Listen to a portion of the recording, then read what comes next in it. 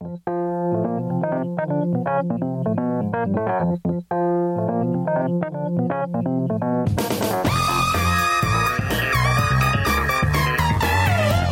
right, Joel Radio's back. How you doing out there?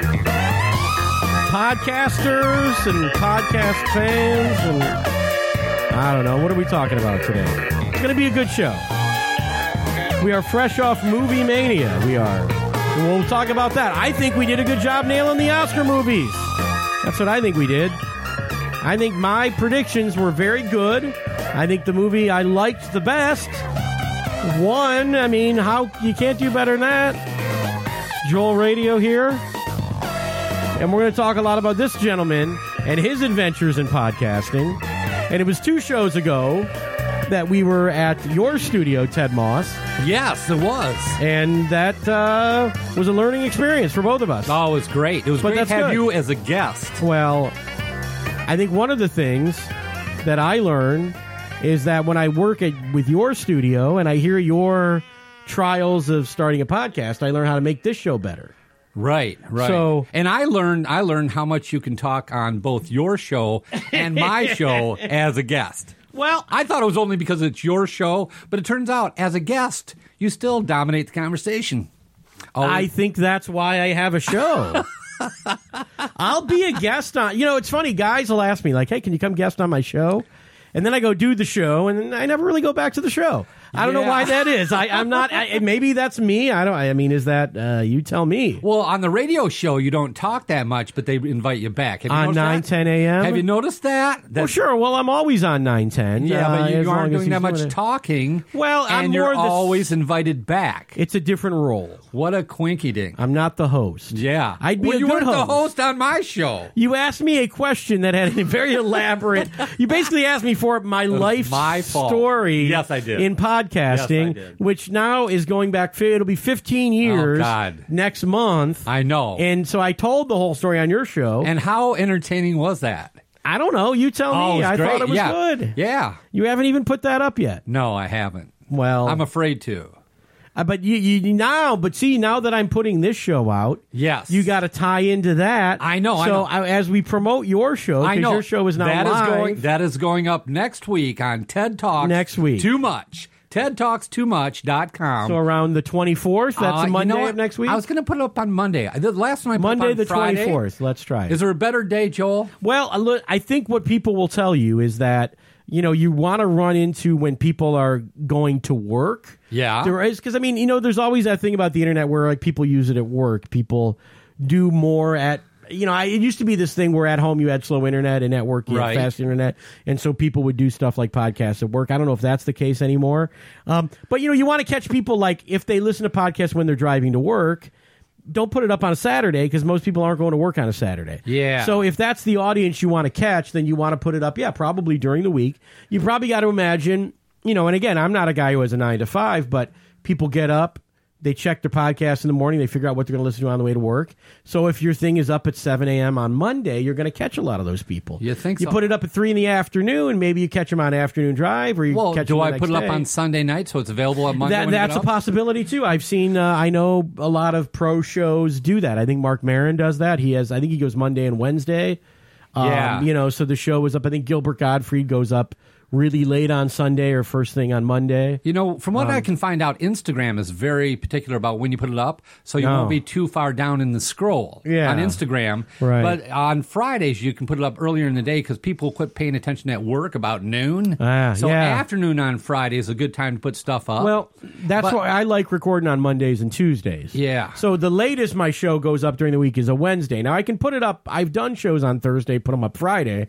But I think they get a little less listens. At least initially. Have been Fridays so far. Well, but I don't have I don't know sample. that there's an exact science to it. I mean, YouTube guys will tell you the same thing. Yeah. YouTube guys always try to hit what is maximum YouTube, and maybe for YouTube you're dealing with like prime time. More like television hours because people are going to be sitting in front of their TV. Well, you have to stop and watch with YouTube. Do you know how many YouTube channels there are relative to podcasts there are? Have you ever there's a lot more YouTubers than podcasters. There are 500 million YouTube channels. Okay. 1 million podcasts. All right. Which I think is kind of interesting.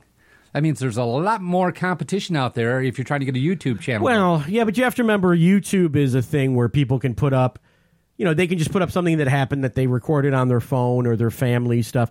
Whereas with podcasts, you actually have to make a thing. Yeah. And create a website for it. Because that's, I know you're going through all that, creating the website and all that stuff. So, yeah. So you think it's more work to do a podcast? I think it is more work to do a podcast. Yes, absolutely. Yeah. I don't know. I can look pretty funky and do a podcast. I don't have to look good for Well, podcasts. then, I guess that's a little more... 3 cameras. What do I show now? When do I go to this? I think it's a little more work than on that end to do a YouTube. Look, there's guys that do YouTube, the successful guys. They end up doing it for a living if they get enough viewers but then it becomes, a thing you're probably doing 30, 40 hours a week. Yeah. And some of these guys, if they have real elaborate, edits and stuff. Yeah. That could be 20 hours editing. Well, you get a full-time guy, and that's what he's going to do at that point. But I don't know. I think they're two different animals. Yeah, I've thought about the YouTube thing, but I know that the editing of the video. I know is a chore versus when we were editing. On tour, remember we were doing those shows? It took a hell of a lot of work to put those together. It's a ton of work. Yeah, and you're doing B-rolls and you're doing music backgrounds and you're flipping from picture to video. Just the transitions and the text and all that. A lot of work. Whereas, with audio, it's like, you can get a workflow that really works. I guess when you do anything, you get your workflow down, which means, you import this audio, you're applying these effects, you're doing these edits, right? You're publishing to here, you're doing, because I'm, in addition to doing this, I don't talk about it that much on here, but I'm also producing the Comedy Castle podcast at comedycastlepodcast.com, That's official weekly podcast of Mark Ridley's Comedy Castle, where we interview the comedians that are coming to the Comedy Castle. Cool. Now I say we, meaning Tom McCarthy, right, the comedian, he's been on this show, but he does all the interviews. He usually does them by phone. He does some in person. Yeah. And then he sends them to me, and he does a little intro, outro segment, and I edit all of that together, and I have transition music and that whole thing, and then I publish it to the website and make sure that's all good, and And I think that's good advertising for Mark Ridley. It is, and that's why we do it. But I bet it is. You said that to me in a less diplomatic way the other day, didn't you? Yeah, well, I said that's what I just thought. That's what it sounds like an ad. You said, "What's going on?" And I said, "Well, I got the Comedy Castle podcast today. Done today. This was yesterday." And you go, "Oh, it's just a commercial." I didn't say it's just a commercial. Well, you go, it's commercial. I don't know what it is. I said it sounds like a commercial. It is. Well, it is. It's promotional for the show. I think it's great. But it's good interviews. We've had Dave Attell on that show, and we've had... who else has been on there? Chris Kattan has been on that show. Bobby Collins has been on that show. Well, they got good guys Josh coming Blue in. It's nice to hear a conversation with them. I think it's a good idea. The problem with podcasts, I think, just being new into podcasting, is it's like all these people that have all these little antique shops and used furniture shops in these little cities. Mm-hmm. They all think they're in business. Okay. None of them are. Wait, well, why do you... It's a hobby. None of them are making money. Okay, well, that's and fair. Once you figure out the cost of doing it and the time you got involved, you aren't making any money. But you better enjoy doing it. And most people doing podcasts are doing that because I think they never get to the point where they're making any money off the thing. Look, it's a hobby. You have to love it or else don't do it, because you can't expect to make money. I think people that expect... look, if you're a celebrity and you go, boy, I've had this television show, or I'm a famous stand-up comic, or I was on the radio, or whatever it is, you may feel like you're going to get these listeners. And I think for those people, it must be real disappointing when they're like, I got 1,000 listens. And it's like, hey, I'm on TV, I'm on this. But I think some of them do, and then that's why those guys don't last. Yeah, well, Whereas with me... I'm not doing it for the money. I don't have any ads. I don't have any sponsors. I pay for the whole thing myself, which isn't even all that much money. I'm not critiquing you, but I'm saying as much as most podcasts. I enjoy doing it, and therefore I can continue to do this. I don't have any, look, if I had advertisers, for example, I would have to guarantee them so many plays and so much time in a weekly show. And here I'm like, well, look, if I have to skip a week because I'm on vacation or because I'm sick or something, I skip a week, no big deal. Yeah, but some just pay per listen, too. They do. So they don't care. They do. If you don't get any listens, that's fine with them. The rate that I heard, and look, I'm not a guy that's even, maybe I am going to get into ad. We'll talk about that off the air, about getting into advertising. Okay. And that. But I believe the rate is about $50 for 1,000 listens. Okay. So, I mean, this show, I would get $50 or thereabouts, $100. I don't know. If I could sell it at that thing. But then, then you have to worry about, is your content being judged? Oh, yeah, I don't know. I don't like the way you talked about whatever that was. And it's like, okay. Well, it's like anything else. You got to decide why you're doing it, what your goals are, what you're trying to do. So what is your goal as a guy? Let's officially promote your show. All right. TedTalks2much.com or TedTalks2.com. Yes. It's just an interview show where I'm interviewing local comedians and interesting people I know. Just having a conversation with them about anything they want to talk about. We talk about comedy a lot, obviously. Okay. Sure, as I do. Yeah. And you've published 2 shows. Published 2. Yes. I recorded 7. Okay. So you have a backlog of shows. Well, I have a backlog of interviews that I have to edit. You have to make shows, Yeah. Well, I've listened to about 1.5 of the 2 shows. And then I was recorded on the 3rd show, I guess. Well, here's my thoughts. Okay. First of all, I love talking to you. Yes. And listening to you talking is like you and I having a conversation. So I love that element of it. I think that's great. Good. And the shows that I've listened to are other people I know, Chris Lazar and Billy Reno, and I like those guys too. So, sure. I'm it feels like my buddies hanging out talking, which is cool. Yeah. The one, I mean, you're doing a thing, before the interview. Now, you've only done 2 shows, but you did an ad that sounded like a parody of an ad, but I believe it's a real ad. Do you want to describe that? Well, I have 2 ads. One's a public service announcement, which is by a fella that came in and he did some public service announcements for me by the name of Harmonious Merkin. Oh, yeah, okay. Now that's the shtick. Well, that's the guy that talks about what's proper to say and not to say. It's a public service announcement. I felt that the shtick felt a little out of place. Oh, really? I felt that the interviews felt genuine and real, and the shtick felt like shtick. It was shtick. Well, I know, but I felt like your show... I mean, look, does it make your show a little more broad? I guess it does, but I don't know that that's what I was looking for. Yeah, well, I don't know. I know that's who you are. Knowing you all these years, I think I know that's who you are, but yeah. And I think if you're going to do a commercial for a product, that's where it belongs. Okay, but you talk about this thing that it's like a bidet. It's an aftermarket toilet attachment for washing your ass. Clearrear.com. Yeah. No, it's actually a field installable bidet that I purchased and put on my toilet. Okay. And I've never had a bidet before. Have you ever had a bidet? I've never had a bidet. Have you ever used a bidet? Yes, I rented a home. My parents rented a home in Florida that had a bidet. And a bidet, I think everybody knows what a bidet is. It washes your butt. It's a little jet of water. That in lieu of toilet paper or in addition to toilet paper. I don't know. Would you say it's in lieu of toilet paper or is it in addition to? That's the funny thing. They advertise it as in lieu of toilet paper. Yeah, I don't know if I would say that. But I think when you get older, you're going, I'd like a little bit cleaner rinse here. I think, and I don't know if that comes with age. I think that's the final move. But yeah. It's wipe and rinse, I think. That's how I would use a bidet. Well, I kind of do wipe and rinse and wipe, so I want to make sure everything is. But I'm very, very clean. The thing is, the bidet is generally its own thing. So you're getting off of one thing and getting onto another thing. This is on your toilet, and yours is now. But let me ask you. Let me tell you, the experience for somebody who's never done this before, the experience is a little bit startling. It's a little bit like it's as close as you could come to a woman, who is having morning sex and is not expecting it. I mean, at first it's like, oh, what's that? And then all of a sudden it's like, oh, this is kind of nice. So it takes some getting used to because it's cold water. Yeah, I mean, so you got to get shocking. used to it. So it's a nice experience.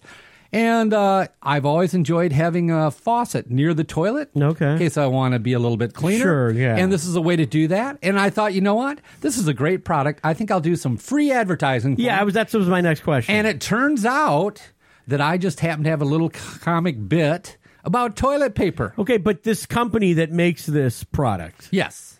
are they aware that you're running an ad for them? I sent it in to them. And did they respond? Yes, they did. And how did they? They said we don't want any third party sales, and I said I'm not selling it, I'm advertising it. But I did send them a copy of my what I did. So they're not even free advertising, and they're not happy with it. Well, I tell you what, they're terrible. I mean, they're advertising. If you watch their advertising, they're trying to sell this in lieu of toilet paper, based on the fact you're going to save money. Okay. On toilet paper. Like now, the I don't water know. bill Out of all my friends, all the people I've ever met, I've yet to meet one person that said, "God damn, I'm spending too much money on toilet paper." Can I say that on this? Yeah. All right. Well, anyhow, I mean, what is your toilet paper budget? Would you estimate, Ted? Well, it's funny you should ask. Yeah. Because just yesterday, I've got a number in mind. Well, I just went and bought some toilet paper yesterday. Yeah. And I bought the oversized rolls. Okay. And I think I got a pack of. I'm going to say there was 1, 2, 3, 4, 5, 6, 7, I don't know, 16, 18 was a lot. Yeah. It was about, I think it was about $18 or something like that. Okay, and then but it wasn't. When do you run out of that then? How long does that last you? You want to know how much I'm shitting? Is that where this conversation going? Well, you live alone, so you can't possibly go through that much. So, I mean. Oh, I'm awful clean, dude. Okay. I am really But clean. look, I would say my toilet paper budget, I'll give an actual number because you know. Yeah? Yeah, yes, and. As you give the answer, improv skills. Sure. $6 a month. For me. I think that's pretty good. That's fair. Yeah, it's fair. Yeah, $6, $7 a month. And if you have a lady, living with you, my girlfriend lives with me, and she so does it double, or is there? No, I would say more wiping going on with ladies. With her, it's about $7 a month.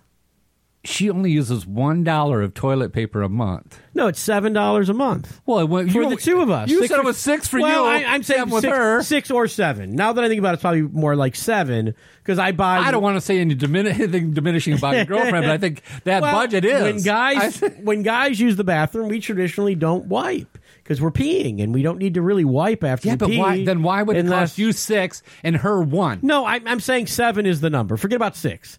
I thought it was 6, and then I thought about it again, and it's 7. I've corrected my original. So it was estimation. It was a couple number to start. It wasn't you. Yes, the number for the both of us is about 7. Oh shit! I use 6 on me. That's fine. Yeah. That's fine. I am Mr. Super That's White. okay. Yeah. But I'm not going down. Let's okay. Forget about the bath. Shticky. It is. It's getting. What a shitty conversation we're having. Listen, you though, but you did this ad, and they're not. It sounds like they're not happy with it. Well, they didn't understand what it was. They thought I wanted to buy their product and resell their product. Oh, okay. Yeah, and I said I don't want to be a distributor. Yeah. I'm advertising for you. Sure. But they can, or if they listen to your show, they could find out where to order this thing. Oh, the funny thing is I gave the wrong website.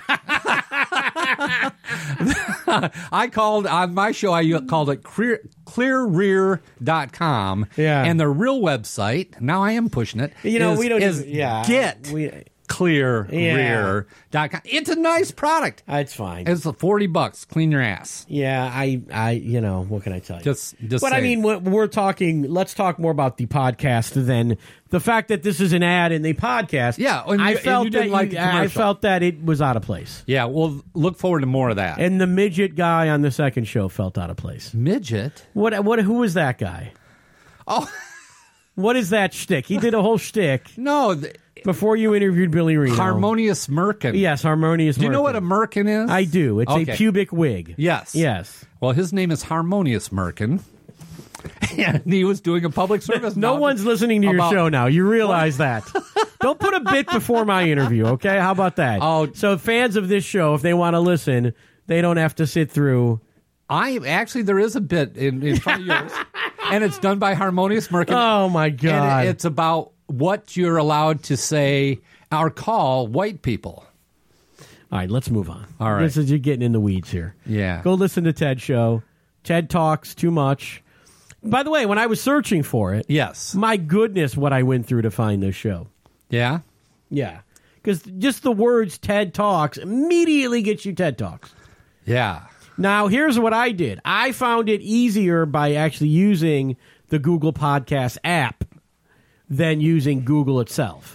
Using Google was no help whatsoever. Yeah. But actually searching from the app, it gave me the podcast link. Yeah, I think if you pretty get much right into away. Spotify or iHeartRadio, And then there's a link to the website Yeah. itself from the podcast or app. if you just type in the top line an address of TEDTalks2.com. Oh, okay, yeah. Or the TED Talks the Too Much. URL. Yeah. But I think if you Either one of talk in those. the words TED space, talk space, No space, two no space. space, much space, you ain't getting your show, brother. Well, that's not the name of the show. Okay, here's what I want you to look up, because All I right. know you're doing lots of research on this, and I think you're Yeah. doing a good job. We'll talk more about it in a second Yeah. here, but SEO, you know what that stands for?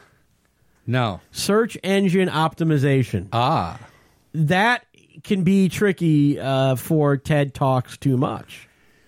Yeah. It is tricky for Joel Radio, which is why that's why the show is officially called JoelRadio.net, because if it was just Joel Space Radio, you're never going to find this podcast. Was .com taken? Yes, it was taken, and it was, I'll tell you the story behind that. There was a guy, I think he was a real estate guy, and he just had it parked. He wasn't, Using it. I think he was trying to sell, like real estate help stuff, like a radio show about how to sell real estate, or Yeah. it might have been banking, or And his name was investments or Joel. something. And his name was Joel, okay? So he had JoelRadio.com. I actually asked the guy if he would want to give it up. I found an email contact. Turns out he didn't want to give it up or sell it or not Yeah. use it. I said, well, if you're not using it, since it expires, let me know. I'll use it. Did you want to buy it from him? Did you offer him money? I was hoping I could just grab it when it expires. Yeah, but would you Well, give $100 anyway, for it? I ended up getting JoelRadio.net, and then I just said, well, we'll just call it JoelRadio.net, and we'll put that in the title line on the blog so people can, Right. if you search for JoelRadio.net.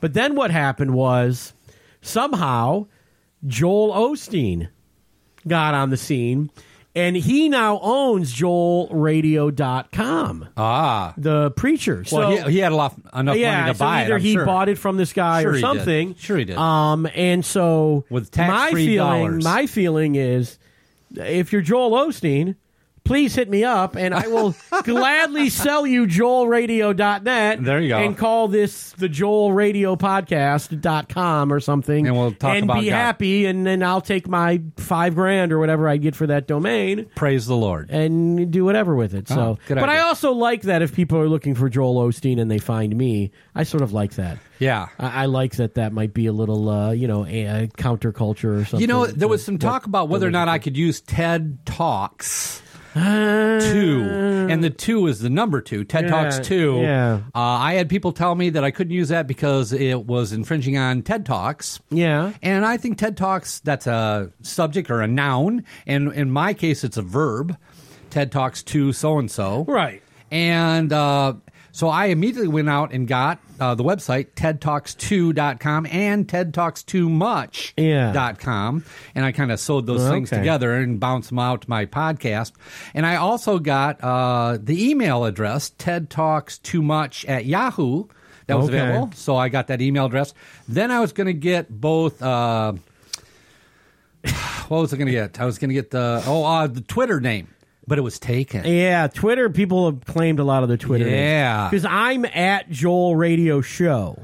Yeah. I think at Joel Radio was taken, probably by the same guy. Yeah. And now it's probably Joel Osteen if you looked up. But Yeah. So it's at Joel. You see that a lot with Twitter where, like, who the fuck is... Yeah. Well, I was and going it's to like contact him, and I thought, I really don't care. Doesn't matter that much. Because the thing about Twitter is people sign up, they get it's not like, because Twitter is completely free versus a domain name where you have to keep renewing it annually or whatever. People will let those go. Can I tell you my Twitter name? Sure. Perfectly frank. Perfectly frank. Because I like that expression. Yes. Let me be perfectly frank. But your name's not Frank. I know, but I thought it was It should be funny. Perfectly Ted. Yeah, but I can say whatever I want under the name of Perfectly Frank. Well, let's talk about the actual show, and then we'll move on here. Okay. I listened to the shows. Okay. Now, we also recorded 2 episodes ago. If you guys listened to that episode, I was up at Ted's studio up in near Flint, as you describe it, Yes. on your show. And you built a nice studio. You got all kinds of great equipment. I think I probably mentioned. I think I know for sure mentioned it on the show we did. I think your show. I can't remember what was on my show, what was on your show. You did too that day. Right. Yeah. But I also, when I got home and I took the output of that show, I realized this sounds not as good as it should sound. Right. And I realized that we had recorded that at a low sample rate. Right. We had recorded that at 16 kilohertz, 16,000 hertz. Yeah, probably. Which is like considered a tape recorder quality. Yeah. And so when I got it home, I had to do some EQ to try to take off some of the high end. Right. It was a little hissy. And I believe you've remedied that since. I think so. Okay, but you should check on that. Because when I was listening to your show, I thought Chris Lazar sounded great. And I thought Billy Reno sounded more like the show we did, which made me think that that somewhere the change happened between those two interviews. You got to remember, I've got 7 in the can, so but I think the one we did then would also sound more like right. Would be. I think you need to fix that. And again, you used if you want to do a podcast or you're doing a podcast, Ted went out, got the fancy USB mixer, and it seems like that USB mixer changed some settings in your Windows, which gave you 16 hertz instead of 44 it does a lot of things, or 48, which is why I'm running into the sound card right out of an analog. I guess this is considered an analog mixer. Just using the regular thing and doing the mix live, and limiting how much post I do. I do a little bit of post, but I don't do that much. And I'm able to control that. I'm looking at my, we're recording in stereo, which eventually becomes mono. In fact, you're going to see one of my inputs isn't even plugged in, which is why it's only recording on the right channel at 44 1,000 hertz and a 32-bit float, which is very good quality. Because what happens is then when you make the MP3, you're diminishing the quality of it. So you want to record it with the highest quality you can possibly record it on without crashing your computer, and then you lower it. Now, I thought for you, because your computer, because of that mixer, going into Audacity was generating 14 tracks, right? Something that's 16 tracks or 14 tracks? Yeah. And I was kind of like, well, this is a lot of tracks, and maybe your computer, in order to keep up with all of those tracks, had to lower the sample rate. No. But I don't know. That was a theory I had, and I don't really know what the answer was. No, that actually has a recording chip built into it and records 14 tracks there.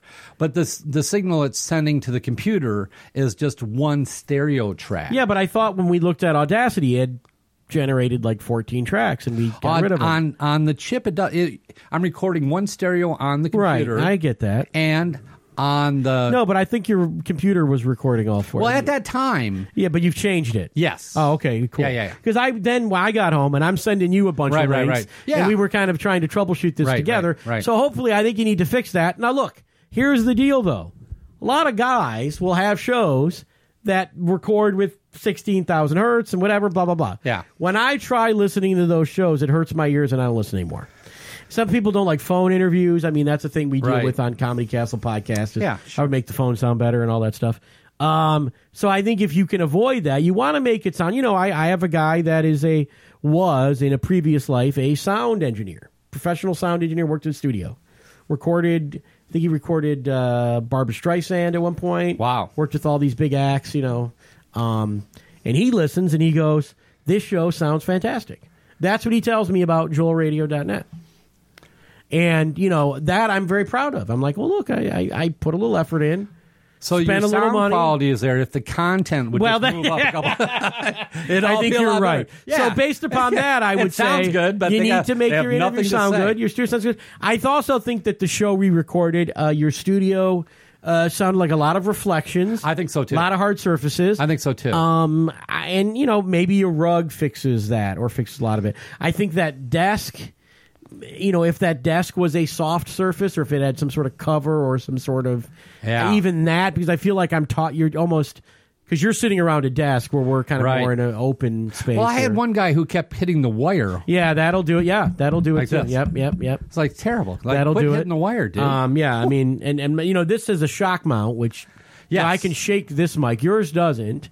But mine is, I use a straight stand, and I'm almost always holding the stand. But with the shock mount, you can hear it. What kind of mics are these? These are, what are these? AKG I forget what they are. I think I want to say they're the AT2020. I'm not. Oh, I have a box. Do I have a box for it somewhere? Oh, the Perception 120 by AKG. Okay. About $99 for these.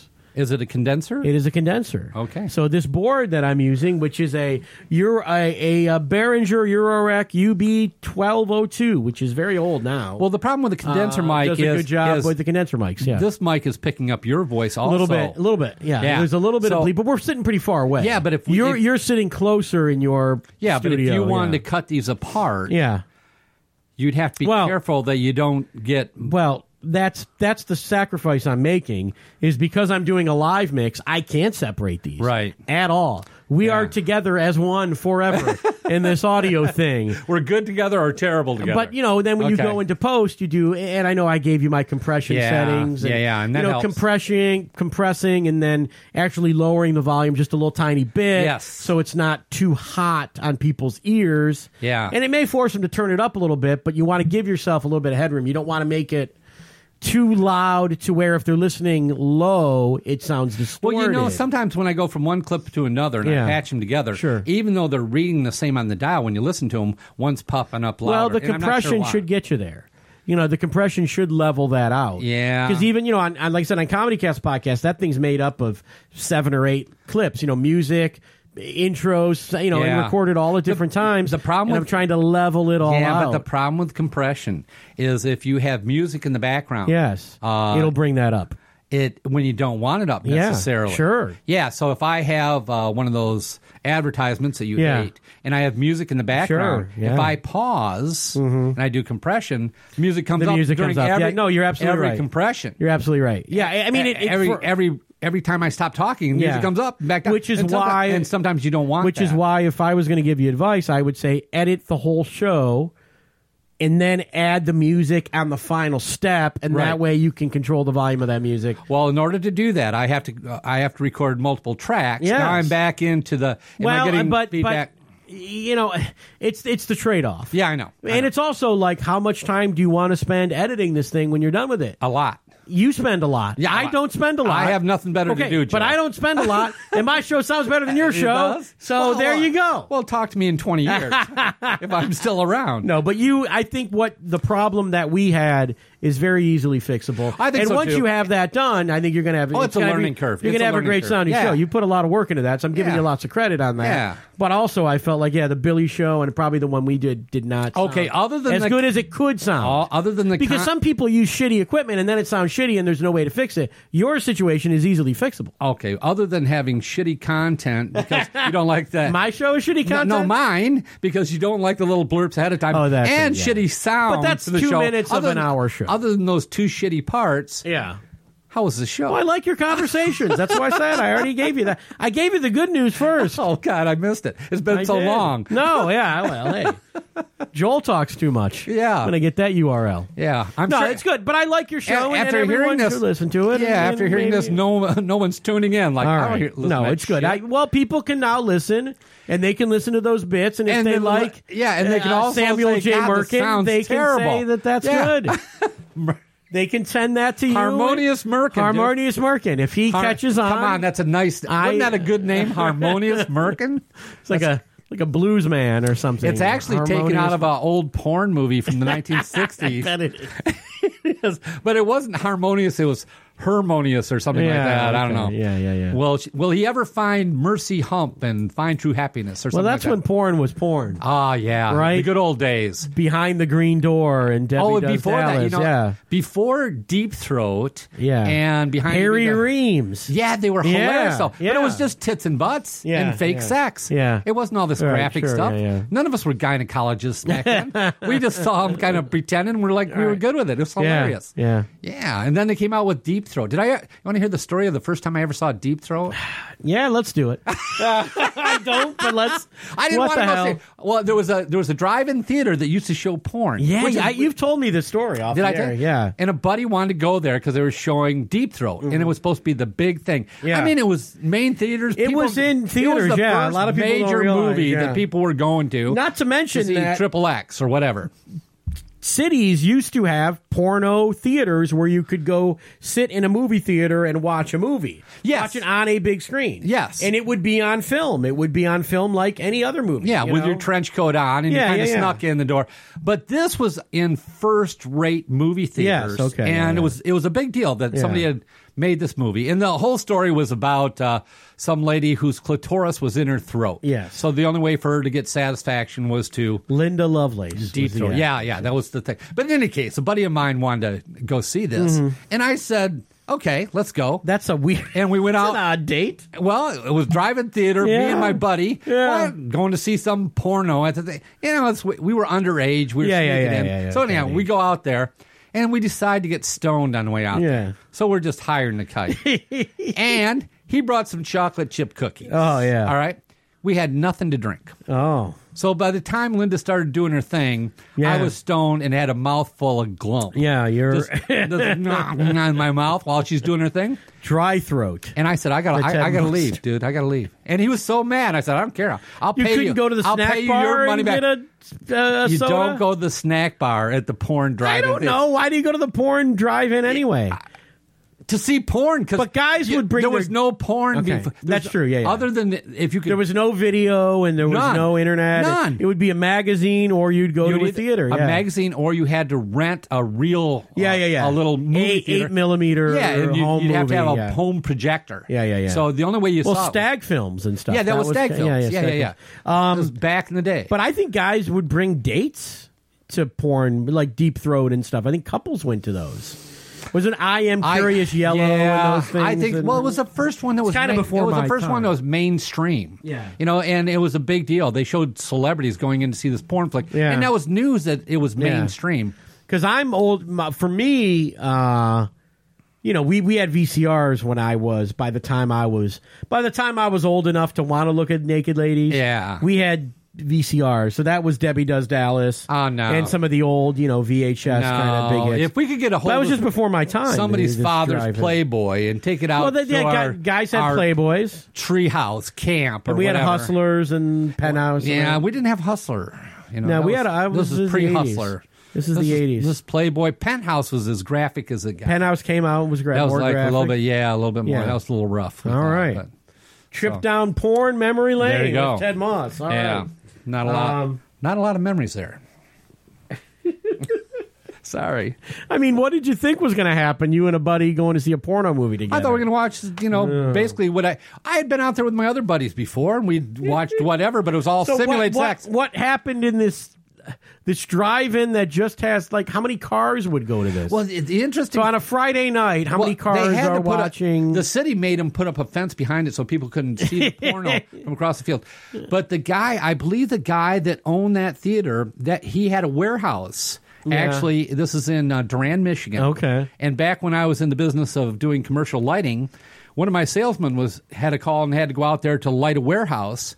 And when he went in there, it was filled with bank after bank of these big metal crates filled with porn magazine and dildos and all this stuff. So he was in that business. He was in the distribution. He was the hub for Michigan. All of Michigan. No, Yeah, the main distributor for porn in Michigan was in Durand, Michigan. Ah. And my guy was out there trying to light up the warehouse. And it sounds like this drive-in thing was sort of kind of an outlaw thing anyway.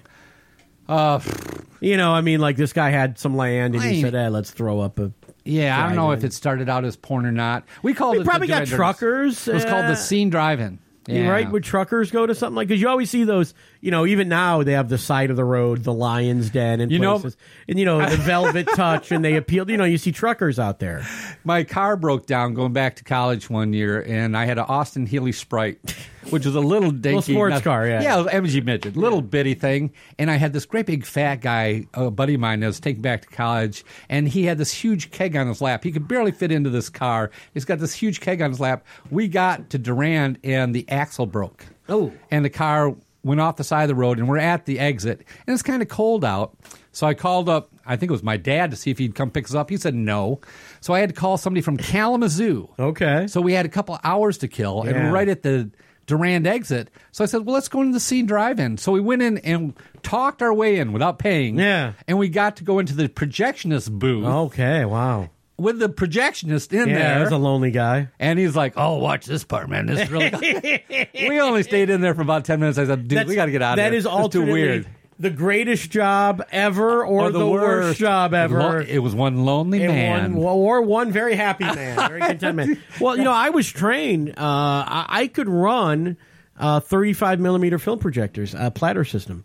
I was trained in that when I worked in the movie theater when I was in college. Now, I don't know what that means, but I do know in the Capitol Theater, they used to burn these rods in order to make the light, to make the thing. Well, the bulb was it was a xenon bulb. You probably commercial lighting. Xenon gets really, really bright. Yeah, and you needed to handle it with gloves so as not to get oil on it. No. That. This was like it was like, I don't even know what to call it. It was like a stick. Right, a 3 foot long stick. Our bulbs were about that big. Yeah. No, not that. It wasn't a bulb. It was a stick that they burnt, and they kept the burning stick at a focal point. In order to I think that was an older system than what I use. Yeah, but I mean, the bulbs were gigantic. I mean, they were long. They were 2-3 feet. Yeah, this is before that. And had a thing. Well, it probably, there was a lens. So you're focusing that light through a lens to get to the thing. But yeah, I could run, 35 millimeter film. And it was a platter system, meaning it was 3. You think of a projector and you've got a startup, a take up reel and I forget what the other one's called, the let out reel. Okay. So the movie's on a reel and it's going from one reel through the projector to another reel. The way a platter system works is that you have 3 platters and they're horizontal. So the movie is on its side. It's not vertical on a reel, if that makes sense. So imagine like a wheel, vertical. You lay it on its side and you have 3 of those. Okay. And the movies would play from the inside out, which is the opposite of how movies. So what the inside, it would feed out of the inside and go up. Then it would go to another reel, and it would start taking up from the inside. So when the movie was done, you'd start on, say, the top platter. So you did, and you'd go to the second platter, and there was no rewinding. Yeah. So then when you played the movie again, you could go from the second platter to the first platter, or the first platter to the third platter. Now, the reason there were 3 platters, you go, why do you need 3 platters? Is sometimes you would have 2 movies in the same theater, the same house, as we would call it in the business. So what you'd have is one movie would sit on a platter all day until it was time to show it. Right. And then you had the empty platter for it to be taken up on. So you'd have to switch between them. Now, if you were a dumbass projectionist, and we'd always have at the very end of the movie a little piece of tape with the name of the movie on it, but there were projectionists who would start the wrong fucking movie. This is a thing that happened because you'd have 2 of them on the platter, and it would be like the kid show during the day, and then at night we'd have a Steven Seagal movie. So sometimes the kids would come in and they'd be wanting to watch some Disney movie, and they'd see Steven Seagal shooting motherfuckers, or not good. So yeah, you could easily fuck that up. But how do they do it nowadays? Now Nowadays it's digital. It's a hard drive. I believe it's a hard drive, and I believe some theaters get them by satellite or fiber optic. I believe a lot of them is satellite. And I think some of them, they'll actually physically deliver a hard drive, whereas they used to deliver the film canisters. So you think there'd be a guy that would come every week and some of give these us places the are downloading these movies? They're actually downloading them, yeah. So they have a hard copy. Even after the movie's over, they still have a hard copy? They have a digital copy. I believe that they are erased, and they might even be controlled by the studio to actually go in and make, you're getting like a key that makes that thing playable, like a digital, almost think of it like a password. Yeah. And if you lose that digital key, you can't play that movie anymore, and they probably just erase them. That's my guess. I haven't worked in theater since they've gone digital. But anyway, a little trip down memory lane, movie-wise. Speaking of movies, we're going right there. Let's go to the Oscars. Okay. Go to the Oscars, Ted. Right. Let's go to the Oscars. All right. Excited. Let's do it. Parasite was the big winner. That's the big news out of the Oscars there. That's what I heard. I heard that. Now, you saw Parasite and you liked it. We talked about it, right? I have not seen Parasite. I thought we talked about it. You recommended it, and you still told me never about saw it? No, I never did. But that was weeks ago, and you won the and even the other day I was like, you got to see Parasite. He just won the Oscar. I didn't plan on ever coming back here again, so I didn't think I was going to be held accountable. You got your own show and said, fuck it, I'm not coming. Well, if you listen to Movie Mania, and a spoiler for Movie Mania if you haven't listened, but I picked Parasite as my best movie of the year. Corey Hall picked it as his best movie of the year. And Jason Filan Mayers, who was sitting in here with us, picked it in his top 10. I think so. We were I think it all was number pretty 11. universal. Wasn't it Maybe it was number 11. It was in his Yeah. top 15. Yeah. And so we all were, but also at the same time, I was surprised a little tiny bit that it won, even though it was my favorite, because I think they were going to have 1917. I think 1917 had won a lot of the other Best Pictures. It had won the Golden Globe and the BAFTA. Yeah, which but is the what British does that Oscar. tell you when a movie that's not even in English is Best Picture? It was a fucking great movie. Is what it's but it, telling you, and it says, was. but it says something It about was the and it movies is. that the audio Okay. isn't that important No, That the acting- no. The acting is fantastic. because they look surprised. Like, oh, look, I can tell he's surprised. Oh, she's scared. I can tell. Look at her act. This movie. Didn't matter how they said the words. 'cause Parasite- They could have been saying anything. Okay. I think the reason, and you sound like one of these people, Yeah? who are like, I'm not going to understand this movie because it's not in English. No. or something like that. I've liked movies that are foreign films, and I've made it through them, and I've read all the stuff. But to have it be the best film, I think It says Parasite says a is- lot about American films that we aren't doing very well. Parasite is very Hitchcockian in its setups and its tension, and it uses a lot of he's very much influenced by American cinema. It's more American of a movie than some of these other movies. I mean, it's some of these American directors are influenced by foreign cinema, and here's a guy from Korea that's influenced by Hitchcock, who was a British director who largely worked in the United States. So I mean, Hitchcock is considered an American director in a lot of ways, even though he was from England, because he worked Right. for Universal and was making his movies within the American studio system. But yeah, there's no reason to not see Parasite. It's a great movie. Right, but I think we had this conversation last time I was here, Okay. and that is, I think American cinema is going down the tubes. I don't think Well, it's I the mean, quality. it's- Remember, I've talked about Gone with the Wind and the old classic yeah. and Hitchcock and all those Well, old I movies. mean, and the new movies can't hold a candle to that. Well, look, stuff. 1917 is one of the great war movies ever made. So I think it was good. Yeah, I don't think it's one of the great ones ever made. I think no. I mean, visually, you talk about Gone with the Wind. Visually, in 1917, that's a evolution on what they were doing with giant crane shots and that kind of stuff. It's not just and the that shots; film. it's the story. Sure, but the story's great. It was a great You ever see story. Paths It of was a Glory story by about Stanley America and a Kubrick? culture change.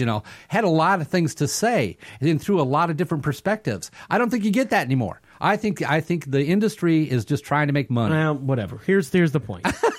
Parasite won, and it Whatever. surprised me, even though I liked it. I thought it was the best. Okay?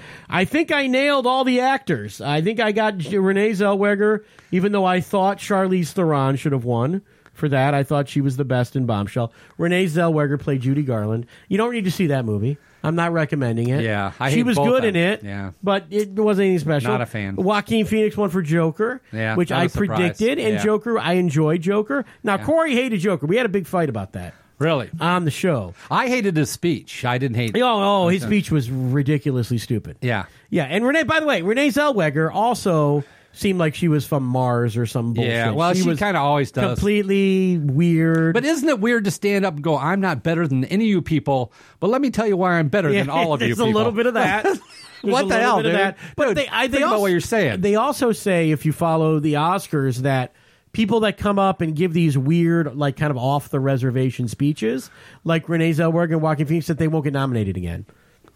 Yeah, and the I don't know. And the I don't famous know. example of that is Sally Field, who did the thing about, oh, you like me, you really Yeah, like yeah, me, yeah, if you yeah. remember that famous thing, and they never nominated her for anything else again. I like that speech. Well, but people thought it was a little lame, or it was a little like You know what? weird. I and think when you're wacky. nominated and when you win, if you take a position that I just feel great to be accepted by you and one of your group, I think that's a very humble position. Yeah. But to stand up and say, well, because I'm a good actor, let me tell you the way society should run, I don't want to hear your opinion. I really well, don't. it was just, that was the thing. And yeah, some people, even those speeches, do you remember Roberto Benigni? No. Made a movie called Life is Beautiful, and I believe he won. I think he won for the acting award. I can't remember if he won for acting or if that was Best Picture or whatever. I don't think it was Best. I don't remember. But it's this Italian movie. Roberto Benigni was this Italian comedian. He's Yeah. still around, Yeah. but he was very much in the vein of like a Woody Allen, a Charlie Chaplin, even a Jerry Lewis a little bit. Yeah. And he made this movie that was like this love story, but then he ended up in a concentration camp in World War II. Right. And it got very sad. It was called Life is Beautiful. It was actually a great movie. But he gave this way. He climbed around on the chairs, if you remember. Nah. And Oscars was like, "No, this guy's an embarrassment. We never want." They never nominated him again. Yeah. Marlon Brando set up. Was it Shailene Littlefeather? The Indian thing. The Yeah. Indian lady. So they never liked Yeah. him. So you got to give a good speech if you want to come back. So Well, Joaquin, I don't know if he's coming back, but I would have. I like Jonathan Pryce in The Two Popes, and again, I'm recommending The Two Popes again. If you haven't seen it, it's on Netflix. I saw that. It's great. I love Yeah. Two Popes. All right. Yeah. Anything else about that? I'm going to keep moving on, or you want to talk about the actors again? The speeches. No, I just wanted to say, if you write a film that's about some social message in the film, and you're the writer, go up and talk about your message. But if you're the actor, I don't want to hear it. Well, we'll get to the writing awards here in a second. Okay. Bong Joon-ho won for Parasite, which is usually the precursor to Best Picture. The director wins. I watched him go up to accept it. But I think Sam Mendes is the guy. Again, I think people would have thought Best Supporting Actress. Everyone. Laura Dern was the who people predicted would win, and she, I know you hated that movie, but you do have to admit about Marriage Story, the lawyers, and me and Corey said this. The best part of that movie was the lawyers, because they were the best actors, caricatures, and they were funny. Yeah, they were funny. They were entertaining. Laura Dern was terrible in that movie. Laura Dern and Alan Alda all did a nice job, but you say she was terrible. No, I think Alan they all did Alda a was nice good. job. Laura Dern was Well, they terrible. didn't nominate Alan Alda, but they nominated Laura Dern. Well, I would have probably picked Kathy Bates for Richard Jewell, but I was fine with Laura Kathy Dern. Bates is always good. Well, did Laura Dern win? Is that your? She won. Yeah, she won. Yeah. Yeah. Well, and I think I predicted that because everyone said. And again, for Best Supporting Actor, everyone predicted Brad Pitt for Once Upon a Time in Hollywood, and he won. And as much as I didn't like that movie, I did think Brad Pitt was good in it, so I'm okay with Brad Pitt winning. he's a good actor. Anthony Hopkins was great, and I thought Joe Pesci in The Irishman was very good. So. Anthony Hopkins is outstanding every time. Yeah, in Anthony everything. Hopkins. Well, Anthony Hopkins does do movies where he just kind of acts like Hannibal Lecter, and they're really not that interesting. I don't know. I think he's a little bit more diverse. But The Two Popes is a departure for him, and he was great in it. Remember the one where he was racing motorcycles on the Salt Flats? The Fastest Indian or something? World's Fastest Indian? See, you I never really saw that. But that was a good it is. movie. Yeah. Animated feature was Toy Story 4, which I don't even hear a lot of people talking about Toy Story. I never saw it, but that one. And these other movies were kind of small. I Lost My Body, Klaus or Klaus, I don't know how you pronounce it, and The Missing Link, no one had ever heard of. And How to Train Your Dragon, The Hidden World was nominated. I don't even know how many How to Train Your Dragons there were. I think I saw the first one. Oh, Lord. I didn't give a shit. All right, let's go to the writing awards. Parasite won for original screenplay. It's an original movie. It's an original movie. It's about class warfare in South I think Korea. that was probably really interesting. So there you go. An adapted screenplay was Jojo Rabbit, another good movie. Did you see that one? Jojo Rabbit? Jojo Rabbit. No, what was that There's a little about? boy living in Nazi Germany. You can rent this one too. I probably should have suggested you. A little boy living in Nazi Germany, and he has his imaginary best friend is Adolf Hitler. And it's a comedy. Oh, Lord. And it's good. It's very much in the vein of Mel Brooks. I was going to say, did Mel Brooks It's very much in the vein. Really? And apparently Taika Waititi, who's the director of this, who's from New Zealand, and he wrote it, and so he gave a really nice acceptance speech at the show. I was just thinking the other day, we don't have enough Adolf Hitler movies. Well, we need one more movie on TV or somewhere where I can learn more about Adolf Hitler. I mean, it everywhere sounds you go. like, how could you have a comedy with Hitler? It's really good. And, and it goes into more. I really thought that this was really one of the best movies of the year. I think I had it at 7 or something. But certainly it was original, and he deserved to win. How about a Mussolini movie? Once Upon a Time in Hollywood won for production design, which was cool. Yeah. They recreated the 60s very well. Yeah. Let's give them that. Yeah, I didn't care for the rest of that movie. Documentary feature, they completely blew it. Completely blew it. They should have. The movie that won was called American Factory. Now, here's the deal. I didn't see that. It was the only one of the documentaries that took place in the United States. It takes place in the United States in China. It's about a Chinese company that opens a factory in the United States. Okay. Now, I believe it won because the producers or the credited producers, and when you get into movie producing, just so people understand this, there are people that are producers of the movie that actually sit down and make the movie. They're actually on the set. They're, doing logistic things, setting things up, putting out fires, whatever. Then there's people who just put money into it, right, and attach their name to it. People that put their money to it and attach their name to it were Barack and Michelle Obama. Oh. I think that's probably why this won, because the Hollywood elite wanted to give Barack and Michelle Obama an award. Does she have separate money from Barack? I don't know, but they have They put both names on it. Make sure her name is on it, too. They own a film production company. Couldn't they just call it Obama money? Well, Obama owns a production company. Sure, of course and he does. he's investing in films, and this is one that he invested in. How do you make all this money? Being the president of the United States, I guess. Does that pay a lot? I am sure. I don't think it pays very much. Well, but I think there's a lot of ancillary income. He wrote a book. He does lots of stuff like that. Yeah. He was a lawyer for years and years, or a college professor. But the other movies, I would have picked Honeyland, which is about a beekeeper in Macedonia. I thought that. Which is great. Yeah. You saw that one? Yeah. For Sama was there were two Syria movies, For Sama and The Cave, and they were both about hospital workers in Syria as they're getting bombed by Russian fighter jets. And they both featured a lot of dead babies and stuff like that. So not real uplifting stuff. So but I thought For Sama was really good. And The Edge of Democracy was a piece of shit. That's about Brazilian politics. And it turns out they're all crooked. Don't we have any Americans making these things anymore? Well, American Factory, and that's why that one won. But that was about China, about people coming over here. Well, and it takes place in Dayton, Ohio. Yeah, I get it. I saw it. Yeah, but don't we have any? Did you like that? It's too long, and exactly. It's too long. It's interesting, but it could have been 80 minutes instead of 2 hours and 20. I was just watching this. View from Above, Fly Over China thing. Okay. Was really good. Yeah. About China and all the changes. Well, since I've been there. I mean, it's amazing what you better China's... fly over China now, brother. Yeah. With coronavirus. yeah, that's okay. I'm not afraid. But they're really, people are hurting now. It's really starting to hit the economy. Coronavirus. Really? Because they're shutting down factories because the employees can't come to work. And China makes so many of the goods that are sold in the United States. They're saying iPhone production. They've shut down iPhone production. There's going to be an iPhone shortage, Ted. Oh, man. I know. I still got my 6S. No, that's fine. You can't get a new one because they're not going to be making them for a while because of coronavirus. Wow. So it's a pain in the ass. Anyway, let's move on here. Ford versus Ferrari, which is a cool movie. I like that. Yeah, one. good movie. Like the racing in it. Yeah, and then I actually liked the whole story. That one for sound editing, and then 1917 won a bunch, and it also won for film editing, Ford versus Ferrari. And then 1917 won for sound mixing, cinematography, and visual effects, which I think were all great. Was 1917, what category was that in?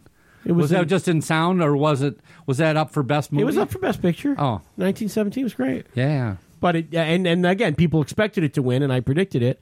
But I mean, it beat Avengers Endgame for visual effects. Yeah, they don't have the second place, do they? No, there's no except second place. When Warren Beatty is announcing, then well, that was they fired.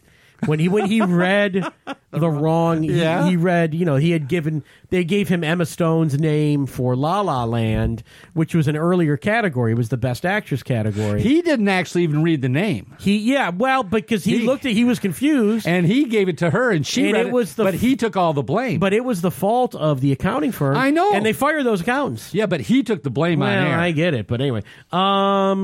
Best makeup. See, this one, again, completely do Bombshell for makeup and hairstyling, because they made those ladies look like the real people from Fox News. Yeah, and they did a great job of that. They did, and I think they did with everybody's makeup. Yeah, that was crazy. Parasite won for international feature film, as you'd expect. Yep, and the other one, I guess, Joker won for original score, which whatever. Okay, all right. So there's the Oscars. It was cool. I think I was very happy with what won. Yeah, it's funny because people go, and you were bringing this up before the show. The ratings were down. Yeah. And I get that.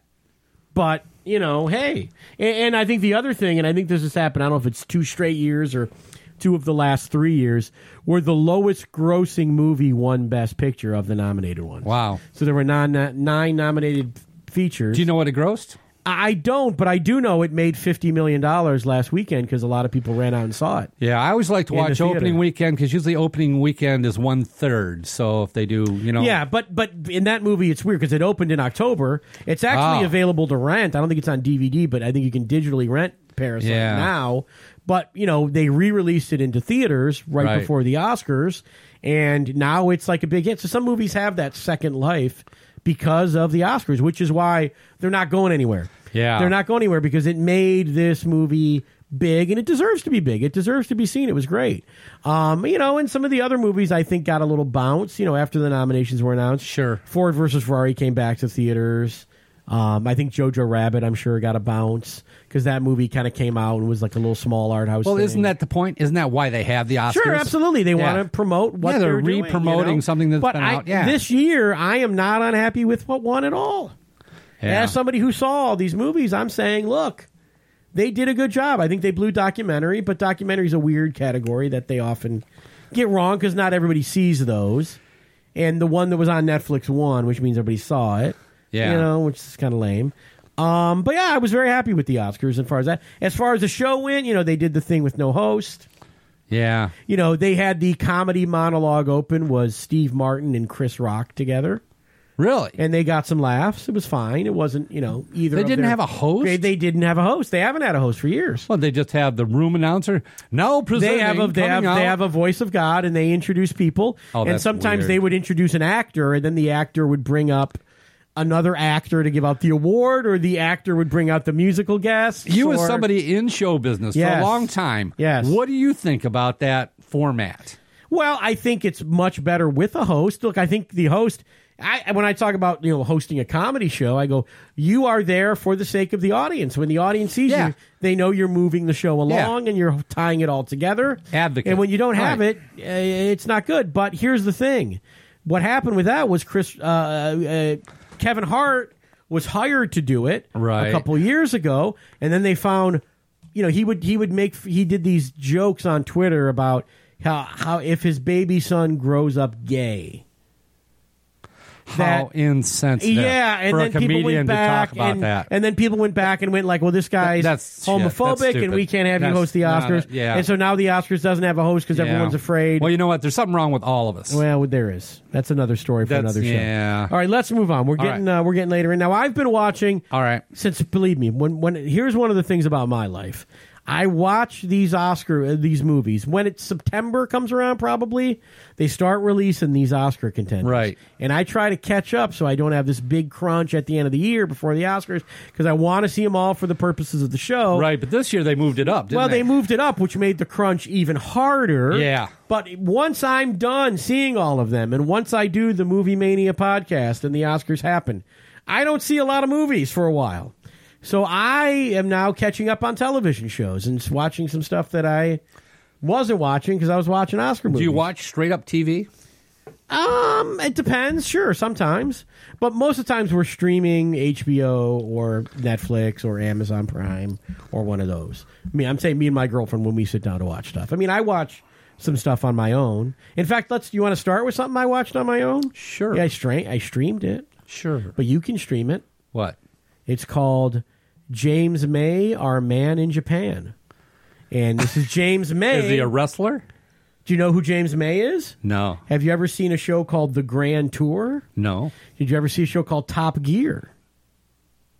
No. It's a car show. Top Gear was a car show. Is Jeremy Clarkson, Richard Hammond, and James May. They left Top Gear, which was produced by the BBC, because Jeremy Clarkson punched a guy. That's another story for another show. Yeah. But they went on to Amazon. They got a deal there to make a new show called The Grand Tour, which is a very similar show. And it's a car show. It's a car show. Travel log / car show. They review cars, and they go on these extravagant trips with cars. It's a great show. If you like cars, it's one of the best shows you could ever watch. Either Top Gear, and they have a new Top Gear with different guys on it. But the original guys are really funny, and they have a great chemistry. So James May did his own show on Amazon Prime where he travels Japan.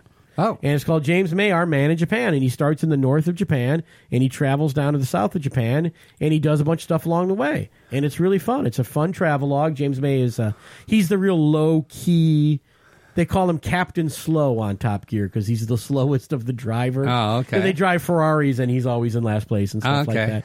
But he's very intellectual, and he enjoys art, and he's very refined, and he's funny at the same time. Very British sense of humor, and he's, the fish out of water in Japan. And It's like that cook who used to travel. Sure, yeah, it's a travelogue show. And sometimes he's eating local cuisine. Yeah. Sometimes he's making a katana blade with the Japanese sword maker, and he's staying in different hotels. Well, and hell, he's I doing could all do stuff. this show. It's a cool show. Well, you Yeah. could be Ted Moss, Traveler. our man in Indiana, or whatever show you would do. I don't know what show you Our would man do. in Buffalo. Yes. I'm on a bidet tour of Of Buffalo. yeah, I don't know, whatever. Yeah, you go do that show. Yeah. But if you like, look, I think it helps if you know who James May is and you're a fan of his. But even if you're not, it's a great show, and it's really interesting. At it's least beautiful. It's reality. It's shot in and 4K. I like that. Yeah. If you have a 4K TV, it's going to look great. Yeah. On Amazon Prime, you can stream that shit. I think it's 6 episodes. Yeah. I've only watched the first 2, but it's really good. So I've been catching up with that. I like that. I My can only take girlfriend's so not a much fan. fantasy. Yeah. So much of this Yeah, it's a make-believe reality show. stories. It's travel. Yeah. If it's real stuff. I can take news. I watch a lot of YouTube. Yeah, I do too. Awful lot of YouTube. Well, we watch all the music YouTube stuff. Oh, I don't watch any You music. don't do that anymore? I thought you did. I thought you did Music? like the guitar lessons and all that stuff. Oh, I do a little bit of that. Because you're already sending me those. And Yeah, I do saw that a little bit. already. Now I'm watching a lot on already. podcasts. Okay, that's I true. watch a You lot watch of a lot of Joe anything. Rogan. Yeah. Informational stuff. I'll get off on some tangent where I'm learning about something that I Okay. think is interesting. Yeah. Once in a while, I'll do one of the conspiracy theories thing, until it gets so weird. I go, yeah, I can't watch Ridiculous. this shit. It's just But too yeah, weird. watch But James May if you got James, Amazon all right. Prime. It's Well, great. I Our don't, management, and I like Japan. Have you Japan. Have you been there? I've not. I'd love to go. Yeah, I know I've you've been there. gone. Yeah, I'd love to Yeah, go. But they opened up an airport just so I could land there. It's an expensive place, that Japan. Well, depends on what you It's do. a long dude. flight. It is Well, a long it's flight. the flight. It is a I mean, long I've flight. literally looked at flights, and I believe it's about $1,000 to fly. Hey, to do you know Detroit, I came up Japan. with a new app for flights? If you have you gone to, I think it's called Google Travel or something Google like that? Flights? Yeah, Google that's Flights. what I use. Yeah. It's great. Yeah, it is great. If you use Kayak, which is another site you can use, they'll make these weird routings for you. Yeah. And they try to save you money by adding up a bunch of little Yeah. flights together. But I usually use Google Flights.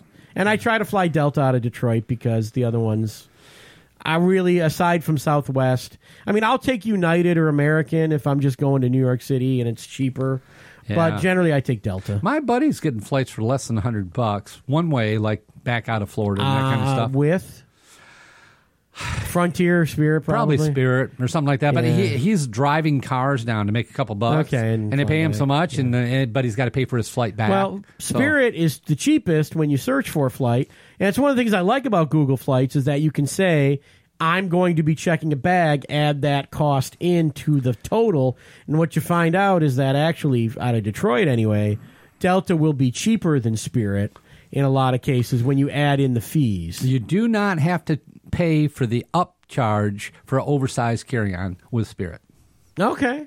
Interesting. Because nobody has stopped at the gate when boarding. They'll try and sell it to you for $50. By the way, if you Okay. haven't bought this, come buy it now. Okay. But when you start handing them your ticket and getting in, nobody's checking to see if Well- you paid for an oversized carry-on. I have happily never flown Spirit. I'm not saying I never will. You're sitting basically in a hammock. Yeah. The seats are a hammock. It's just a sling. Okay. And if the person behind you decides to touch that sling at all, he's touching your back. Yeah. But if he doesn't touch it, it's okay. And So it's like, I get what I you're saying. usually It's kind of like a director's chair. Yeah, kind of, I get it. I use only carry-ons. I use an oversized carry-on. Yeah. I don't pay for that. And then at the last minute, I upgrade to first class. Oh, okay. That's interesting. Yeah. So the flight will cost me, $110, and then the upgrade's like $40, $50. Don't you fight for cabin overhead bin space? But if you go to first class, you probably don't. Yeah, you don't. You know what happened, In though? coach, you would. And in economy, you I've- would. And on Spirit, for sure. I flew first class Spirit to Napa, California. Okay. And we went through, I think we went through Houston or some crazy place, and we had to get off, and you had to take your bags with you. Yeah, right. And I had paid for an upgrade like a week before to first class, had my seat assignment, same seat, same plane. Yeah. Took my stuff off. When I got back on, somebody's sitting in my seat, Oh, and they had sold that seat to somebody else. wow. So we had a conversation. Boy, having a conversation with you, not that fun. Well, it wasn't I'm that fun. testifying. Well, I'm Exhibit A. Yeah. Exactly. Not fun at So all. what did they say? They said, we're sorry, we already sold it. I said, well, unsell it. Go tell him you made a mistake. Because you're telling me you made a mistake. Tell him. Because I booked this a while back. He booked this 10 minutes ago. Yeah. You just upgraded him 10 minutes What's ago. another reason not to take Spirit? Well, they gave me another first class seat Oh, you actually got to sit first. by a cute girl. So. I've been upgraded once to first class in mine. Not that I fly that much, but Well, if you go to Vegas, I it's was always good to upgraded upgrade once. to come back because you're always taking the red eye coming back. Yeah. And after, 4 days in Vegas Yeah. or whatever, that's the upgrade you want. and they just upgraded me because I was sitting at the back of the plane, and they just looked at me, because they can do that. They can look at you and go, I'm going to move you. Yeah, this tail's not going to get off the ground And I unless don't we know get him forward in the plane. And I don't know if because I looked like a guy who... They wanted you over the wings, was dude. important. It was it was not. Get the fuck out of here with that. Did I tell you about? I was going to tell you about Frontier, but you go ahead. I will. Thank you. I'll tell the Frontier story in about 22 minutes from now. Go ahead, guys. My driver. Check back. Did I tell you about my driver who picked me up in Atlanta and wouldn't take me to the limo because he didn't think I was me? He didn't want to look at me and said, "No, I'm sure you're not." And I said, "No, I'm Ted Moss." He said, "No, I'm sure you're not." Maybe he's a podcast fan. Yeah, exactly. Maybe No, he this is years ago. heard Ted talks too I was much. standing in jeans and jeans and a golf shirt. He goes, Yeah. "Yeah, you aren't the guy I'm looking for. I'm sure." Now, look, I don't have a rule about this, but I almost always, and I can explain why, I almost always wear a blazer to fly. Well, you got Because lots I like of the pockets. Yes, I like having the boarding That's pass smart. in one, the wallet Yeah, in one, that's smart. the phone in one, and plus when you go through security, you just take that off, throw it in there, Yeah. and all your stuff's in it and the whole thing. Yeah. But that was the one time they upgraded me. It was a flight to Philadelphia. So it was like a 90-minute flight. Yeah. And they're like, you can come sit in first class. I was like, okay. I was sitting in a row by myself. It wasn't like a big deal. No, I was sitting in a row by myself in coach. Yeah. And they come sit in first class, and I'm like, I kind of got a good deal back here, but okay. That's 90 minutes in first class. That's all I've ever had. Well, what'd you think? It was fine. It was the same fucking thing. And it was it's not. The it's a seats are different wider. seat. But get the shit. I There was do. no one in my row. Didn't matter. Yeah, but those you still got those little. I got metal things in between. I got a better snack, I think. Yeah. I got a better snack. And other than that, it was the same thing. It was not worth paying for me. Well, you didn't pay for it. You got upgraded. I didn't, but I wouldn't pay for that, not to Philadelphia. The seats recline. They also have a leg rest that comes up. I don't know. You're in a lazy boy I was with on, padding. I don't know if it was even that What nice. kind of cheap-ass flight are you on that it's the same thing as coach? It didn't feel all that nicer to me. Yeah. But again, it was a 90-minute flight. If I'd been going, Sometimes they give to you L.A. or Hawaii or something. They Or give Japan. you they give you real silverware. They give you free I didn't get food, a meal. free It drinks. was Philadelphia. Yeah. I had a connection. I think I was going to Florida, but I had to go through Philadelphia. Yeah. So it was a connecting flight. So I just went and Maybe it was you like just San look like you'd be easily impressed, so they moved you forward. I guess I am. Yeah. Let me tell you about Frontier. Yeah. That's the complete. You think Spirit sucks? Yeah. Frontier is a complete piece Really? of shit. Really? Complete piece of shit. I took Frontier from Florida. It might have been that same trip because I think, doing Google flights, it was cheaper to fly home on Frontier. And Right. I didn't know from Frontier. I go, okay, it seems all right. What's the difference, right? It's not Spirit. Yeah. Oh, it's worse. The chair on Frontier is a metal chair. It's a metal lawn I'm chair. trying to describe what it would be like. It would be like a 1970s doctor's waiting room. Or you know what it's like? Here's what it is. It's more like this. You ever go to a bowling alley? Yeah. You know those chairs Yeah. you're sitting in as Little you're waiting for plastic your ball to things. come back? It was like that. It was metal with a little piece of material on it. So imagine like this kind of Really? faux leather. It had that on it, but no padding whatsoever. So it was a metal chair with a little piece of faux leather or vinyl on it. The chairs might have reclined, but it was so uncomfortable. Florida was Fort Myers to Detroit, so a little over 2 hours. Did they have pedals that came out from underneath the other seat that you had to pedal to get the thing, props going? I mean, what the hell? And then when you go to the counter to check in, there was like one or two people checking bags in Yeah. for this full flight. It was unbelievable. And everybody's It's like a little stressed. Well, yeah, because everyone's trying to get a bargain. And, look, when you're flying with people who are trying to get a bargain, they're not people probably that fly all the time. Right. And when you have less sophisticated travelers, it makes travel that much more stressful. Have you ever been held up on the tarmac? Oh, yeah, and not, yeah.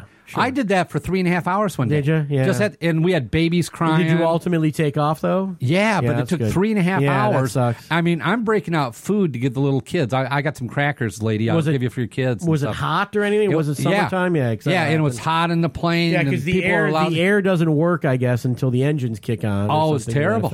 And they wouldn't let us out, and they wouldn't let us take us back to the gate. Yeah. 3.5 hours. Right. And people are screaming because they're going to miss their connections. Ugh. It was terrible. I got snowed in. I was flying out of Newark Airport. I was in New York. I probably told the story. It was a couple years ago, though, so I'll repeat myself. And I get to... In New York City, it was just cold. It was December. New York City was fine. Yeah. It was snowing like hell in Detroit. Yeah. So my Newark to Detroit flight got delayed. I had already gone through security. And they canceled my flight. I went back through security to go to the counter. They put me on another flight. I sat there, had some food. As I'm sitting in the food court thing, I'm looking at the app. They put me on a third flight. While you're at the food court, they're changing? They changed the flight, and they sent me an update. And they said, look, now that flight is canceled. Here's another flight to Detroit. At a different gate. So it's going boom, boom, boom, later. I go back to security to catch this third flight. That flight gets canceled. So then I go back to the counter, and I go, look, here's the deal. There's no flights out of Detroit tonight. And they're like, no, there's not. And I go, okay, well, I'm going to have to spend the night here in Newark. You're going to need to pay for my hotel room. And they said, we do not do that because it is an act of God. If it was a mechanical failure on their part, they would be on the hook for a hotel room. Wow. So, and I say, okay, well, look, I'll get my own hotel room. I've got apps to get last minute hotels, and there's a ton of them around Newark Airport. So I'm out $100, but I said, okay, well, I take it, I can get my bag back, and I'll be on my way. I'll see you tomorrow. Wow. Oh, no, you can't get your bag back. Your bag is already where it is. And so I've got my carry-on. And I go, are you kidding me? And they're like, no, but you can't get your bag. It's already been processed. It'll be on your flight in the morning. So I have to go to this Holiday Inn in Newark. I take the airport shuttle over there. I book it online. I get on the airport shuttle. I get over there. There's hundreds of other people who have been delayed or stranded in this Holiday Inn waiting to check in. I finally get up there and I go, look, dude, I got, do you got anything for me? They gave me a razor. And they gave me a toothbrush and a little disposable thing of toothpaste. You were hating them, weren't you? And that's all I had. I had no deodorant. I had no toiletries. I had no change of clothes. Had no bidet. They sold, if you wanted to buy, they sold one pair of Hanes underpants in the gift shop at the Newark Airport. Because these people, it's about $10. There you go. I think it was $10 a pair, and they sold all the toiletries. So one you can have size those. fits all. So I was able to take a shower. I was able to do all of that stuff. Lord. I took a bar of this actually worked. If you take a bar of dry soap and you put it in your hand and you warm up that soap just a little bit, just keep it between your hands, you can put it under your arms and use it as deodorant. Well, there you go. There's a life hack for you. Who if you knew? Don't have deodorant. Use a bar of soap, and if you warm it up, it will actually... I don't smell that bad, dude. Well, I was going to be sitting on a plane. I hadn't... I was able to take a shower. Yeah. But yeah, I was delayed. That was the one time I actually missed a flight because of weather. That's terrible. That was a bad trip, man. You know what? I traveled... Because, hey, if I'm delayed in New York... Yeah. And I'm in Manhattan... Oh, I get it. Yeah, let's fucking do this shit. Yeah. But you're going to put me in Newark... And I'm sitting there, and I ate at the hotel restaurant because I had no food. It was a disaster. I was on a company trip in Hong Kong. Okay. With a girlfriend, and we had to be on all week because we were all the muckety mucks. But in any case, coming back, she's over it. She's ready to be back home. Unfortunately, it's a 23-hour flight with all the layovers and everything we have to do. Okay, yeah. It takes forever. And 23 hours of steady flying, you're trying to sleep on it, on the plane. Anyhow, it's uncomfortable. She's not happy. She's on. We were coming back. Get all the way to Chicago. You're good. We're flying into Flint. Miss our flight in Chicago. Run through the airport in Chicago. She's not happy about that. Carrying our carry-ons, running through the airport. Miss our flight. No more flights into Flint because the Flint airport is shutting down.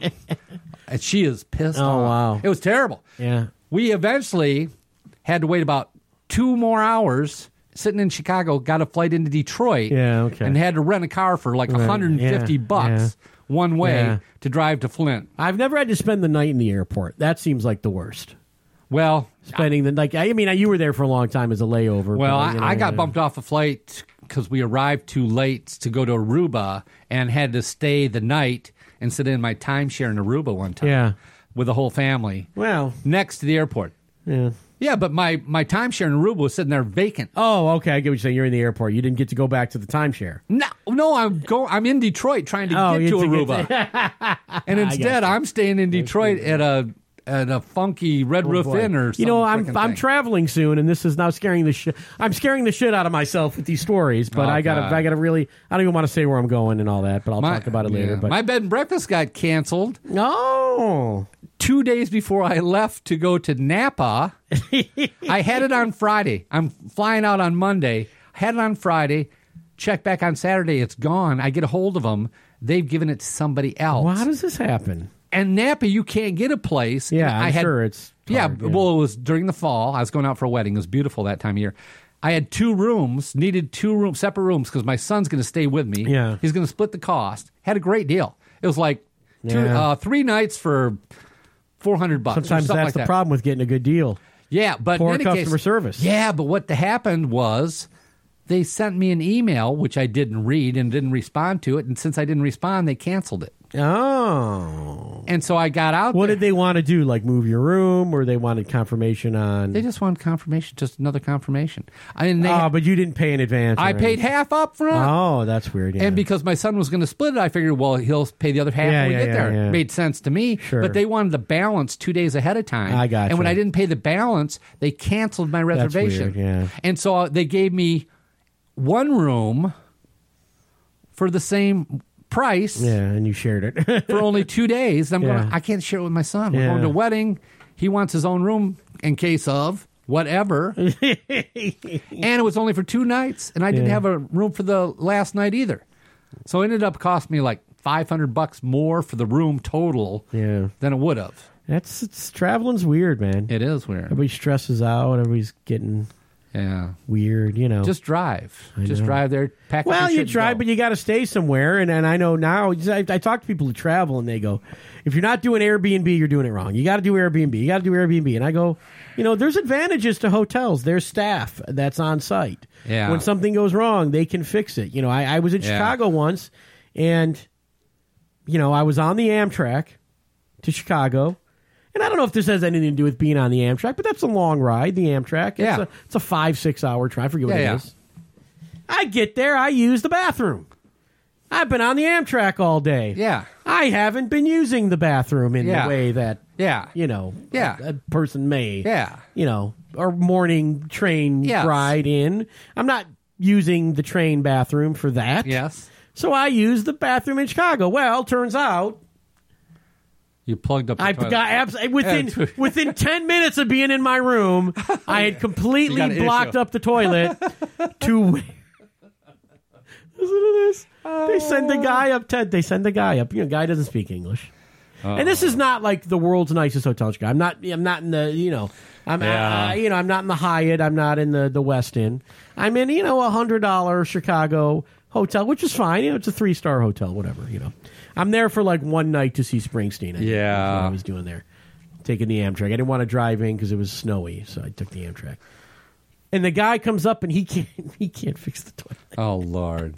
Oh, Lord. And they had to get, you know, how embarrassing is that for me to go plug the toilet, go downstairs, go to the front desk, you know, and I'd taken my bags behind me. You know, you just got off this train for 6 hours. When I was 20... And had to get a new room because I fucked up the toilet. When I was 20, me and my buddy met 2 hot girls, and I was living at my parents' house. They weren't home, brought them back to my parents' house. Mm-hmm. And we had a toilet that would run all the time. So we would always reach down and turn the knob off so the water wouldn't run. Right. She used the bathroom in a way that women usually don't use the bathroom when they're on their date. Yeah, okay.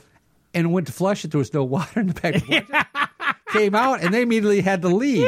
We're like, why are you leaving? So there was no water in the bowl, or there was water in the bowl, but there was none to flush? Yes, there was none to nothing flush. in the tank, and we're like, I don't know why they took off, and they were all sort of, and then I walked to the bathroom. She left the deuce for you. Oh, huge.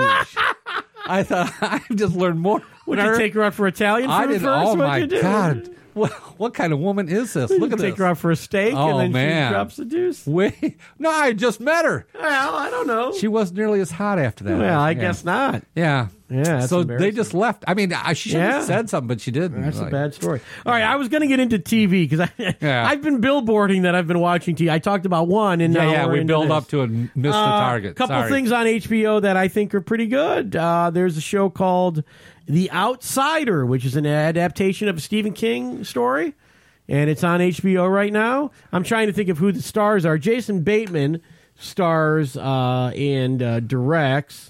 I'm trying to think who these other people Wasn't were. there a 50s show, The Outsider? Well, there's been a lot of Outsiders. There was a movie called The Outsiders. Yeah. Well, there was The Outsiders. That was what the Francis Ford Coppola movie with Tom Cruise and Patrick Swayze and all those kids. That was it. Yeah, But yeah. The Outsider is okay. So here's the deal. Jason Bateman. A child is murdered in the woods, and Jason Bateman is a suspect because they have all these witnesses that say he was there, and they find him and they find his fingerprints and his DNA, and he was there. But he has an airtight alibi because he had gone to another city to go to a convention for school teachers. He's a school teacher. Coincidentally. And he is on film at this convention, standing up and asking a question at one of the panels. And he's got this airtight alibi, and yet there's evidence that he was at the crime scene. And so there's How this far weird away is thing. it? They're about 90 minutes apart, I think, is how they describe it, or something. That 3 hours. It was enough that like his alibi is airtight. I mean, he couldn't drive back. It's a weird. So it's a true crime story. And I don't think I'm ruining it by saying it because it is a Stephen King novel. There is a supernatural twist to it. Oh, okay. And so you're trying to figure out how could he have been in two places at once? Yeah. Was he guilty? Was he innocent? Yeah. And the story goes on from there. I'm not going to give you a whole lot more. So you're really following this detective around, trying to figure out like what really happened. So you have that procedural thing, but then you're like, boy, there's some weird stuff going on here. What is this? I believe it is based on, and I'm not even going to say what it is, but I believe this is based, and I can, if you're not going to watch it, I can write it down for you. Maybe it sounds interesting to you. Does that work for you? Sure. Without saying it? Sure. I believe it is based on this concept, but I don't know because I'm only 4 episodes in, and since I started it late because of the Oscars, I believe it's based on this sort of classic movie premise. But you tell, and you'll know this because you're old enough. Does that look familiar? Does that look like a thing? Don't say it. Here, I can hand it to you. If you. Yeah, but I mean, that is a classic sort of movie thing. I think it's kind of an update of that a little bit. Oh, yeah. I mean, and so it's a cool kind of take on that, I think. Yeah. But again, I'm only 4 episodes in. I think there's going to be 8 or 10 of these, and I'm 2 behind because of the Oscars.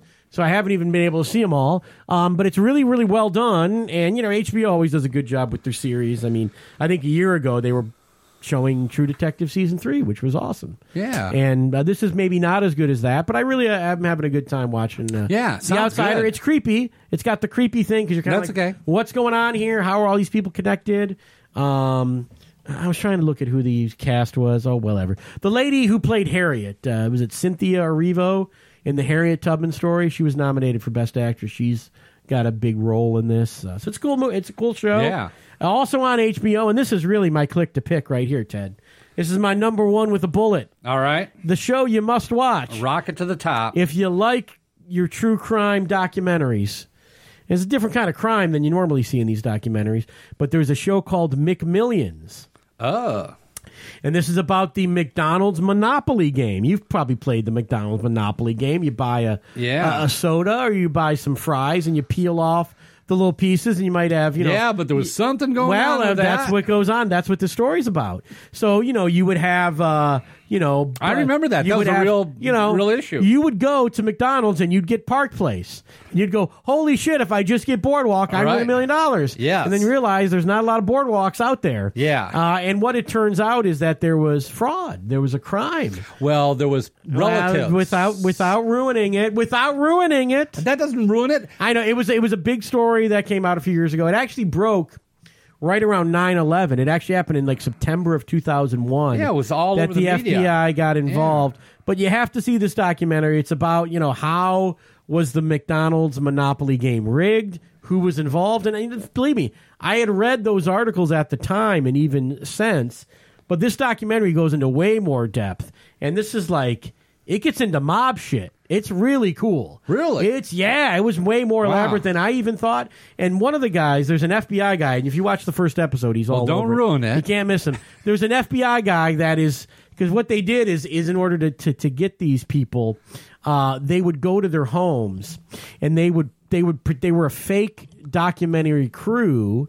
And when they would say, we want to film your story of how you won, how and exciting. these people had to make up these stories about, well, I was on the beach and I was reading a People magazine and there was a piece in there and I ripped it open. Yeah, but why wouldn't they just go, I don't want to be in a documentary? Well, because they were trying to pass it off. Like, it's really, really cool. So you hear this one particular FBI guy, I forget his name, who's so funny and so entertaining because he was this young, brash FBI guy. Yeah. And he came up with this idea to entrap all these people into basically admitting to their crimes, and they're doing wiretaps, and he's got to listen to all these wiretaps. It's really cool.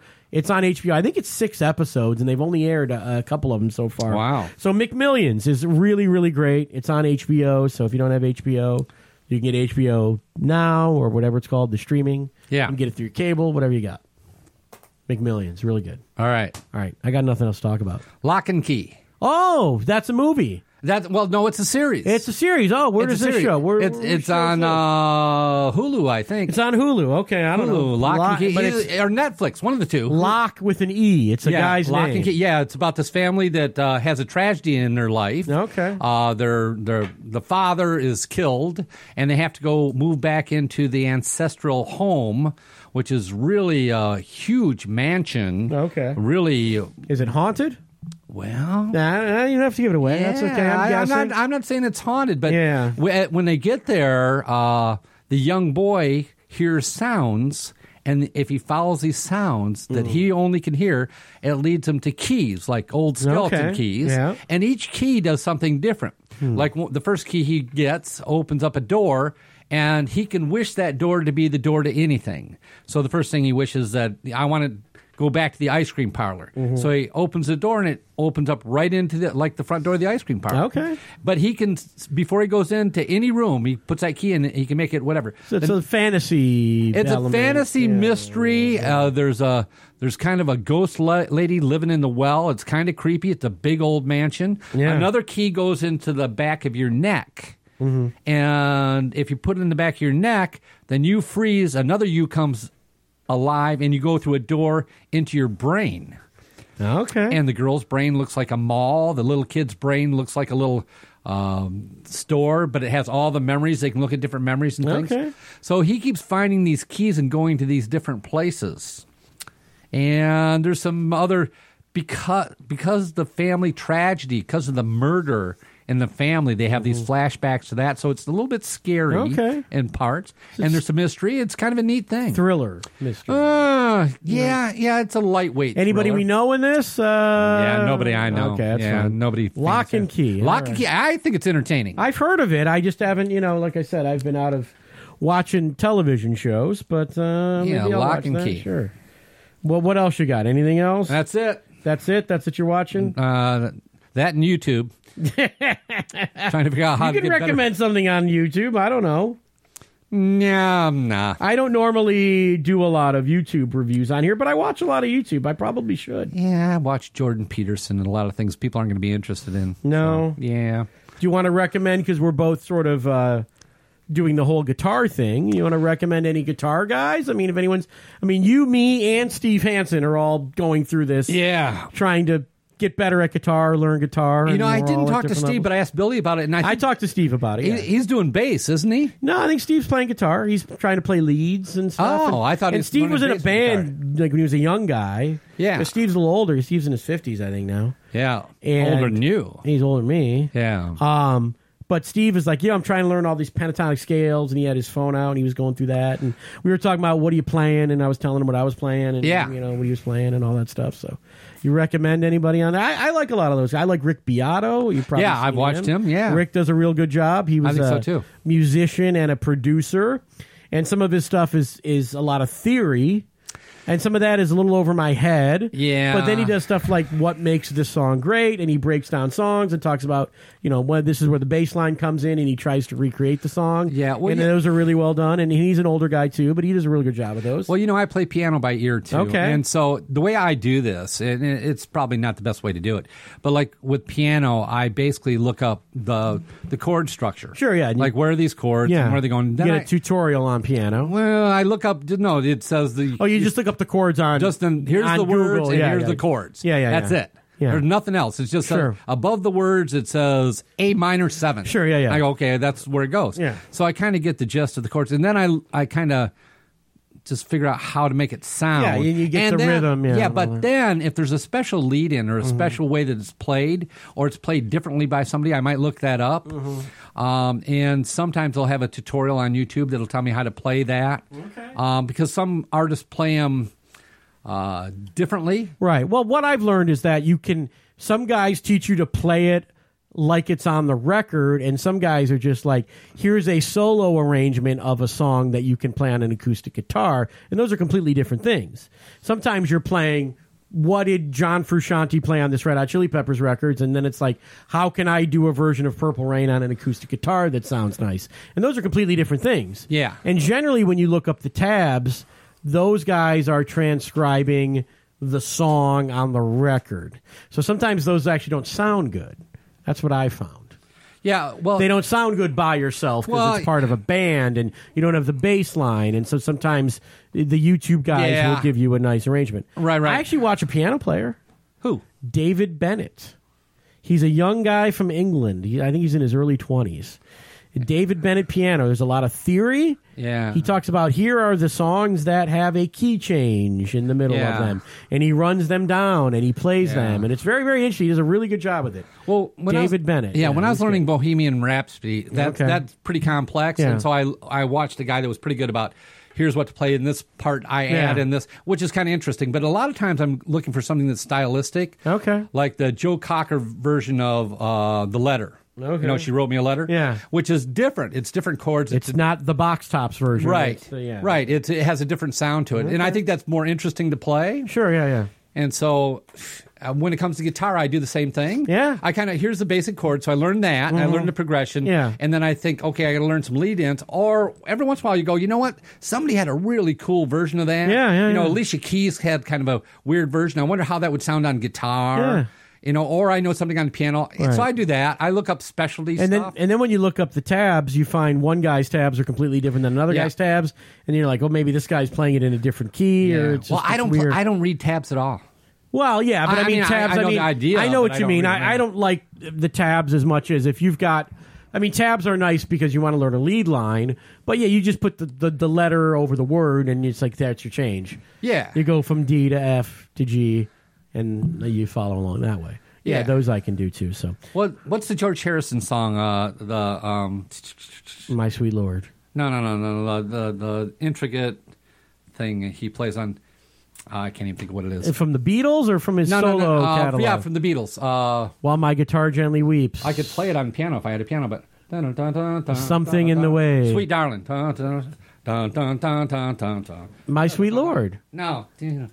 Little Darling. Isn't it Little Darling? Little Darling? No, I don't know of a Little Darling. All right, this is ridiculous now. A Little Darling? No, it's not. It's a little. It's not a Beatles song, or it is? Oh, you're not helping. While My Guitar Gently Weeps. No, it's not that. Because, or not because, something. Here comes the sun. There you go. Okay, Little darling. Yeah. Here comes the sun. It's been a long, cold, lonely winter. Yeah. So Here Comes the Sun. Is that the name of the Little song? darling. Yeah, but okay. Yeah. That's Here why I got comes the sun. Okay, if you think and of that, I say, I looked up the chords, but I figured out. But it has it's pretty. But I figure out the tabs from the chords. Sure, yeah. I learned the chords, and then from that. And you play that on piano. Yes. Yeah. Yeah. There's some I think there's some Moog organ on the record. The woo. Yeah. Behind the thing, but it's really a guitar song. But you can play on piano. I met some Yeah, well, it is. It is, but that's why I'm saying I kind of adapt to things. That's cool. But, you know. Yeah.